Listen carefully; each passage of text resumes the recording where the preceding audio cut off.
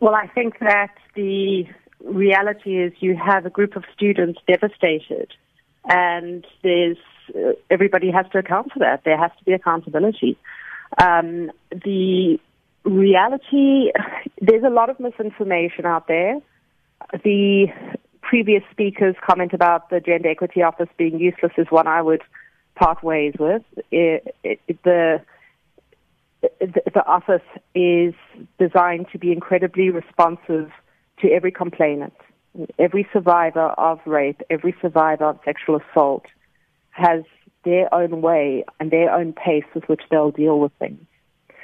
So I cannot, and obviously I'm sure everyone will respect the need not to get into the specifics of this case, because there's a huge amount of pressure on this complainant at the moment. But what I do want to say is ours is not about appeasing external needs or external views. It's about being sure that we are absolutely responsive to the complainant, and on that score, I can rest assured that that process has absolutely been undertaken. But the reality is, if you've got a group of students who feel unsafe, who feel unprotected, and who feel disappointed, steps must be taken. There must be accountability for it. It is unacceptable. It is unacceptable. Students are talking about rape culture at Wits University that seems to continue unabated, as the previous speaker was mentioning. What is the institution doing about this? Because the perception, as you clearly heard from the House committee member there, is that it is not being taken seriously. Look, I can't speak on behalf of the university and what it's doing. There are multiple ways in which it's trying to address this through ensuring that there are disciplinary procedures, advocacy, policies, procedures. All of those things are being undertaken. I think in some respects we're doing really, really well. In some respects we're failing. I also couldn't agree more. There is a rape culture, and not to shift the spotlight, but there is a rape culture in the country. Back to Wits, the rape culture at Wits is exacerbated by people in authority, in the reses, and amongst the students who don't understand what rape is, who don't understand that the violation is one that robs a person for the rest of their life of something so intrinsic and personal. They don't understand that it's not about a question of whether or not there was a specific rape. The question is, a person complains of rape, you do something.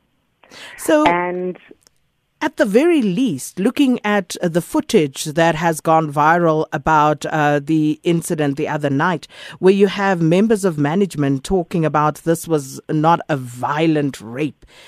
For that incident alone, are the students not justified in asking for an apology? Because that statement was just callous and it was, just filled with ignorance on the part of the members who made those statements. Absolutely. I wholeheartedly agree. Absolutely. This is the misinformation about rape, and the misinformation and the bringing of a kind of bias or prejudice or lack of knowledge and lack of sensitivity is part of the failure of people to understand and address rape. Let me say this. I've been working as a human rights lawyer for the last 20-odd years dealing with cases of gender-based violence. In roughly 20 years, I have never once come across a false allegation. Not once. And we still continue with this ridiculous notion of presuming first that the complainant is lying and trying to follow some procedure that protects the accused. Now, I'm not for a second saying we go on witch hunts against people. I am saying that first and foremost we take the view that because there's a rape culture, and there is, because there's a fear of every single woman in this country to be safe, you take the stance first of removing a perpetrator from that environment. Now, I'm pretty clear that if you were to expose all the details of this, I am sure that there are people who did very well, and I'm sure that there are people who did very poorly, and I'm sure that there are a multitude of reasons why we're at where we're at. It's not the point. The point is it needs to never happen again, and students need to feel safe. My undertaking has been to ensure that wherever there has been a limitation or a prevention of justice, and wherever there's been a trivialization of rape, I will work with the students and at their behest to ensure that those activities are held to account.